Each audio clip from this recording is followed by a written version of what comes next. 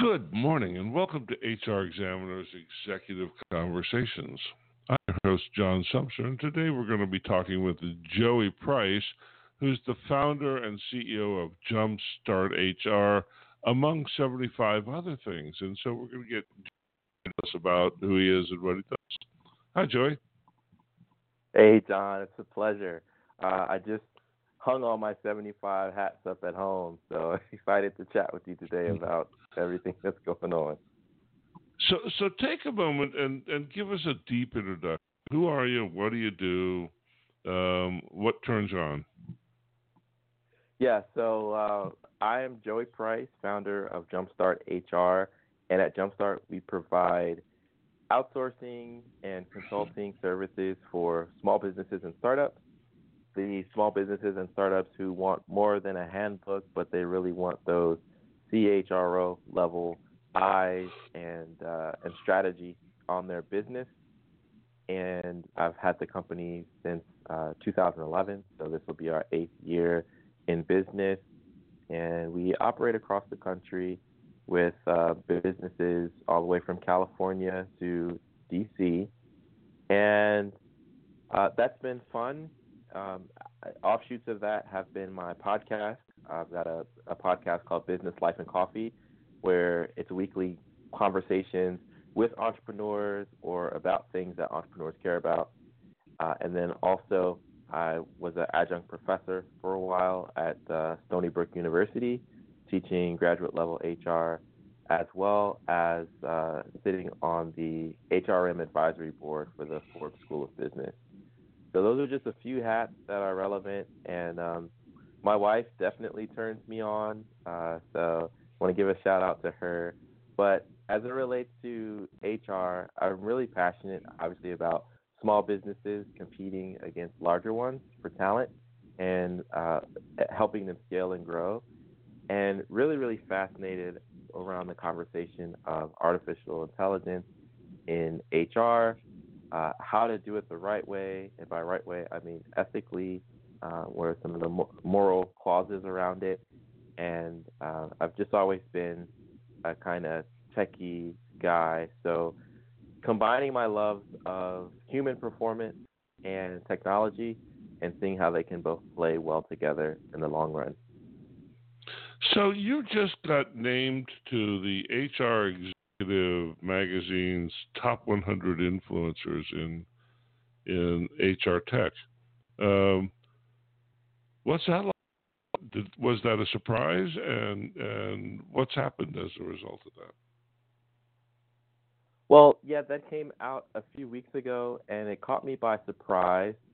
In some ways, there's surprise of, well, you never know who's paying attention, right? You never know who is listening to your soapbox or reading your material or really just influenced by what you have to say. So that was very surprising and humbling. And as far as what it's meant for the future, the big answer, honestly, is I don't know. I've been approached by a few conferences that have said, hey, congratulations on being nominated. Keep us in mind for a speaker, panelist kind of role. So I'm going to be exploring those routes. But really, it just kind of lights the fire even more to pursue conversations around the role that humans have with technology, specifically in the HR space. And so that means, having more of a focus, writing more articles, sharing more tweets, having more valuable conversations, and connecting with leaders in the field like yourself. So just realizing that any award is not just, something shiny to go on the wall or a plaque to frame, but I really see it as a responsibility to carry the conversations further in a meaningful way. So to be on the list is an honor. And as far as what's in the future, it would be, more speaking engagements, more collaboration with other thought leaders and influencers and analysts, and just really using my voice for the issues that matter in HR and AI. So you're on the list. I always wonder what an influencer actually is. So I'd be interested in what you think an influencer is and does. And there's few associated with this, but this is some sort of acknowledgement of what you've been doing already. So what are the things you've been doing that makes you end up on stuff like this? Well, I think I got my start in the HR conversation years ago, probably 2010, 2009, in those original conversations on Twitter, the HR chats with the Society for Human Resource Management, being quoted in various articles, various publications, and so there's just been this snowball sort of momentum as far as the reach and impact.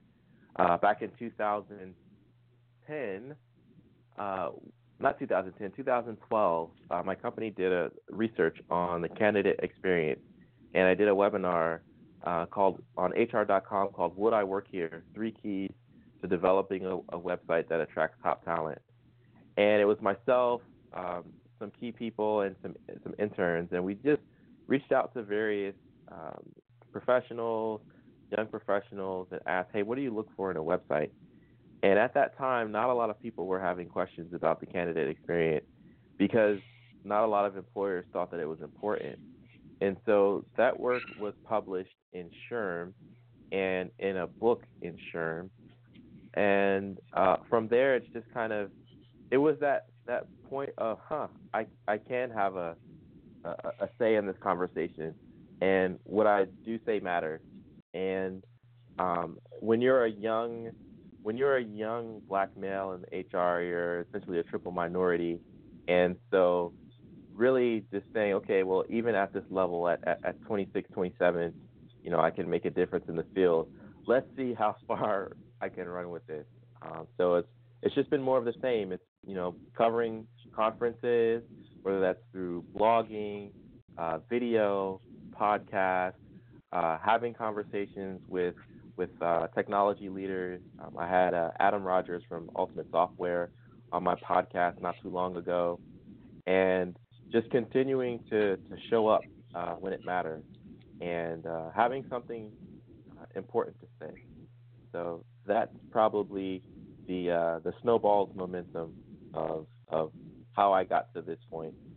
And so having something important to say is a big deal. What's the important thing that you're saying these days? Well, really, it's around the conversation of AI and its role in human resources. There's a lot of conversation about making the recruitment process more efficient for the human resources professional. But I think that we really need to take a look at, okay, what are we doing holistically in the process?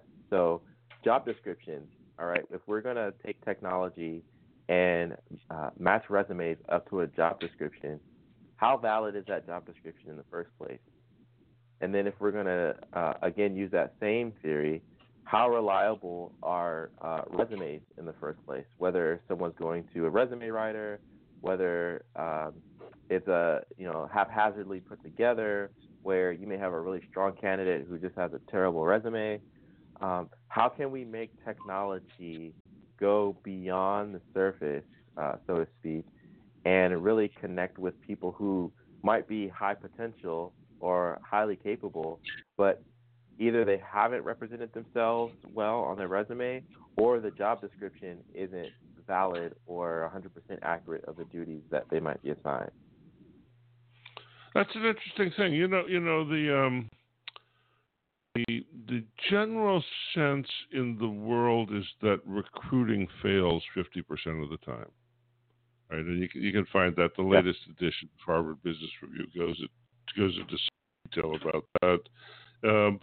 But every other hire is a mistake in the recruiting world, and so I wonder if we don't need to really rethink how recruiting works, rather than spending our time making it faster, making these broken processes better. I wonder if you've been thinking about that. I have, actually, and I'm in the process of writing a book basically about the employee experience through the life cycle of an employee. And when we think about in a post-mortem report of why did a new hire not work out, sometimes it's not the recruiting process, but sometimes it's that first 90 days and the experience they have with their manager and their team.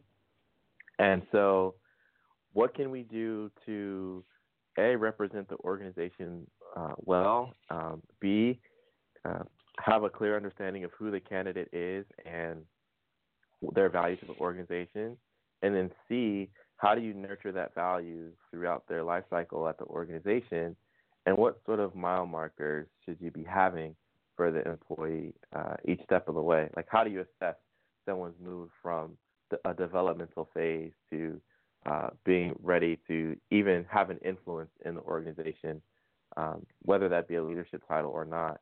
And so it's part recruitment, part recruiting process that fails, but it's also that introductory period of an employee that fails. And so I think there's responsibility on both sides, the employee and the employer. You know, I got to call bullshit on that. If you hire people who can't make it through the first 90 days,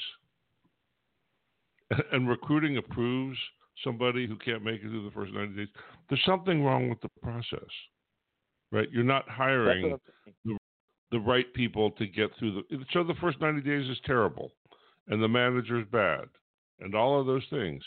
If you recommend somebody who can't make it through that, you haven't done the job in recruiting.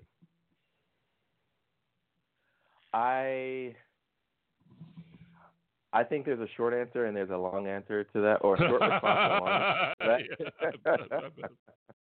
By no means do I have all the answers, and I'm sure someone listening to this conversation could run circles around anything that I have to say. But there are various reasons why people get passed through. There are various, motivations for a person to mask who they are in order to get into a role. I've been in situations where someone wanted a job just so that they could relocate to a certain area, and then once they got that job, they really just wanted to be with their, the person they were going to marry. So there are a lot of human elements to the recruiting process that technology is just not going to sniff out. And so the short answer is there's a lot to it. The long answer would probably breaking down each failure. But you can't say that because some people are sociopaths, recruiting fails 50% of the time. I'm sure that there are bad eggs all over the place who are clever enough to bypass anything, but the job of the recruiter is to catch that, right? And so the job of the recruiter is to find people who will be good in the job. That is true, and so here's something that I learned about doctors that applies to every job is you can't assume that the person doing the job is highly qualified and capable of executing the task. That's why doctors is called a practice. That's why law is called a practice. The same with a recruiter. You may have a person that's not skilled at doing the job, or they may not know the best way to do the job. And so if there's an assumption that there's a perfect scenario, perfect recruiter, and then they fail, or the scenario failed, it could be process, but it also could be the recruiter himself. Doctors and lawyers have malpractice insurance, and we're talking about a malpractice rate of 50%. Yeah. Right. And so it would be nice. I don't mean to grind you and put you on the spot here, but it would be nice to have how do you make recruiting better answer, right? Right. Instead of recruiting is screwed up, so it's somebody else's problem. That's what recruiters say. and that's why the rate is 50%. Because the question here isn't about the other people. It is how do we tolerate a 50% failure rate in recruiting? Right, and do we want to apply? Or the beginning of the conversation is: do we want to apply advanced technology to make that process faster and cheaper? And I think the answer is we want to be real careful about what we do, because we don't know how to inhibit the failure rate, and we don't know what a good recruiting process looks like. When you press, but what I'm getting in this conversation is what I get when I talk with most recruiters, which is, there's a 50% failure rate, but it's not my fault. No, you should be getting the opposite of that. Like I mentioned, doctors, assuming that a doctor is assuming that you can rely on a doctor to know the best care, but one individual doctor would be the same as either hiring a recruiting firm or hiring an internal recruiter, and assuming that they know how to execute their tasks. So we should be addressing the process, the people, and defining what does success look like. And I don't think that we've gone deep enough to determine what does success look like for a recruiter. What sort of guarantees do we need to have in recruiting? And then, of course, there are other external factors that are at play. For example, if you have a medical patient on a smoking cessation plan, and the doctor has done their job or not, there are still the external factors of, is that person going to walk into a smoky bar and get triggered? Have that person remove the stressors in their life? And if not, will that be a trigger? So there's two sides to the coin that both need to be addressed. I don't think that it's one or the other. Yeah, it's very difficult to solve problems when you focus on the fact that there are two sides of the coin. It's easier to solve problems when people take responsibility for the problems. Anyhow, you're interested in the ethical aspects of AI. It's a really interesting question. Tell me something about what you're thinking there.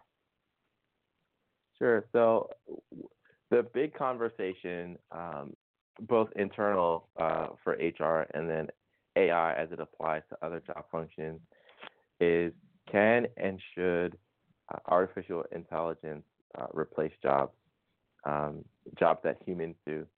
And I think it's a fascinating conversation because we're trending towards a reality where artificial intelligence is going to change the makeup of workforce. And we're seeing that at McDonald's, where they're bringing in kiosks to replace the $10 an hour worker. We're seeing cities move towards higher minimum wages, and we're seeing how business responds. And technology has a very unique role in that conversation because business generally attempts to solve problems in a way that's most beneficial to business. But we also need to have conversations of what's beneficial for business, and can that be the same that's beneficial for employees in the community? So that's kind of one of the ethical questions of how good should we make AI, and how reliant should we be on technology, and what is the human expense of that? So let me give you the scenario. A machine takes a stack of 300 resumes and gives you a short list of 10. Do you take the machine at face value, or do you go out of its process? And how often do you do that? I would probably have a system of taking the technology 7 times out of 10 and then comparing 3 times out of 10, just to see how aligned and how successful the technology is. So sort of a trust but verify sort of process to make sure that we're getting the outcomes that we're desiring. So I like that idea. That's actually a very straightforward way to approach the problem. But I wonder, right? Generally, the machine is going to replace the people who know how to do the detailed resume review, and so does this mean that you buy the technology so that it can do the job, but you have to keep the people who did the job in the first place? This is where technology augments staff, because I wouldn't use technology to eliminate a recruiting function of a business. And I also feel like you're going to need someone who understands the objectives that the technology is supposed to produce, how to tweak the technology, how to test the technology against benchmarks.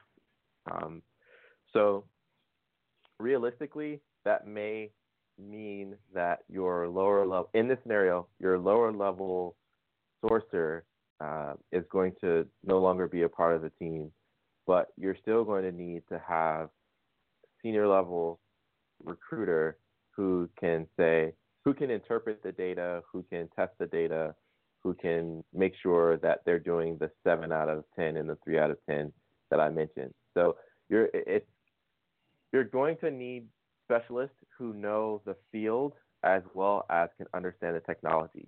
And whether that's one person, whether that's multiple people in a department, I think it's going to require the practitioners to step their game up a bit, because now you're competing with technology for the outcome, but the value that you have as a professional is your ability to interpret the outcomes and share that with the senior leaders in your organizations of whether or not this tool is successful, why it's successful, and those sorts of conversations. Got it. Well, that's an interesting model. So that sounds like you bring in this one tool and it sifts through resumes, and lower level sourcers might be displaced, but everybody in the recruiting process's job will change as the result of the introduction of this technology. How do you suppose we figure out what changes? Well, we would start with the business objectives and say, what are we trying to accomplish? We're trying to accomplish a 20% failure rate in recruitment with a cost not to exceed X amount of dollars. And then you work yourself backwards of saying, okay, well, here's how we need to set up the technology. Here are the benchmarks that we're going to have for each aspect of the process, so on and so forth. So begin with the end in mind and then reverse engineer a process that gets you to that goal. So do you need to do that before you buy the technology? I think you should. You should do that before you buy the technology, because you need to know what your goal is in the first place. You know, if I'm on a health journey and my goal is to add more muscle, you know, but I walk into a treadmill dealer and they convince me that this is going to help me, get healthier. I could be swayed by the sales process, but you should know and be able to defend your objectives, and then have a conversation with the various providers in the marketplace, so that their conversation could either enhance your understanding of your objectives, or let you know for sure that this product isn't the one for me, and here's why. So I think you need to know that before you reach out to a vendor. I'm going to use that analogy. That's great. That's really great. So what are the big questions that have your attention? What are you trying to figure out? Well, as far as my business goes, it's how do we help small businesses understand HR technology? How do we help them pick it? I think small businesses can be not as educated about vendor selection, and so helping in the vendor selection process for various tools and technologies. Working with providers of HR technology and helping them create solutions that solve business problems. And then specifically in the realm of AI, I mentioned before with recruiting, but also the performance management aspect of it. You and I were at a table together for a software provider, and the question came up about, or I raised the question about, how do you ensure that a message is captured based on a person's own dialects, their idioms, their word choice, because those things matter in the grand scheme of technology as well. And that could be the difference between relying on technology and getting the right heart behind what someone's communicating, or being totally off base and the outcomes that result from there. So those are some things that are on my radar right now, and just interested to be a part of those conversations. Well, so this has been a great conversation. Thanks for engaging some decent pushback in the middle, and that was a lot of fun. Why don't you take a moment and reintroduce yourself, remind people what your company does, and tell them how to get a hold of you. Sure. Well, John, first of all, thank you for having me on the show. It's been an honor. But my name is Joey Price, and I'm the founder of Jumpstart HR. We work with small businesses and startups to provide strategic HR solutions, so that's outsourcing as well as administrative components. I've got a weekly podcast called Business, Life, and Coffee. You can consume that wherever you get your podcast. And also, I'm one of those HR influencers that you hear about these days. So that means working with brands to help tell their story, to pick their product apart and see how it's helpful, how it's not. And so I'd love to connect with anyone on LinkedIn as well. You can find me just linkedin.com/n/Joey V. Price. And that'd be a good launching point for reaching out to me. And again, John, thanks for having me on the show. Thanks, Joey. It's been a great conversation. I really appreciate you taking the time to do this. You've been listening to HRExaminer's Executive Conversations. We have been talking with Joey Price, CEO and founder of Jumpstart HR, and one of the fast-rising players in the HR and HR tech circuit. Watch him over time. This guy's a meteor. Thanks very much for listening, and we will see you back here same time next week. We will be talking with Cecile from Ultimate Software, live from Singapore. Bye-bye now.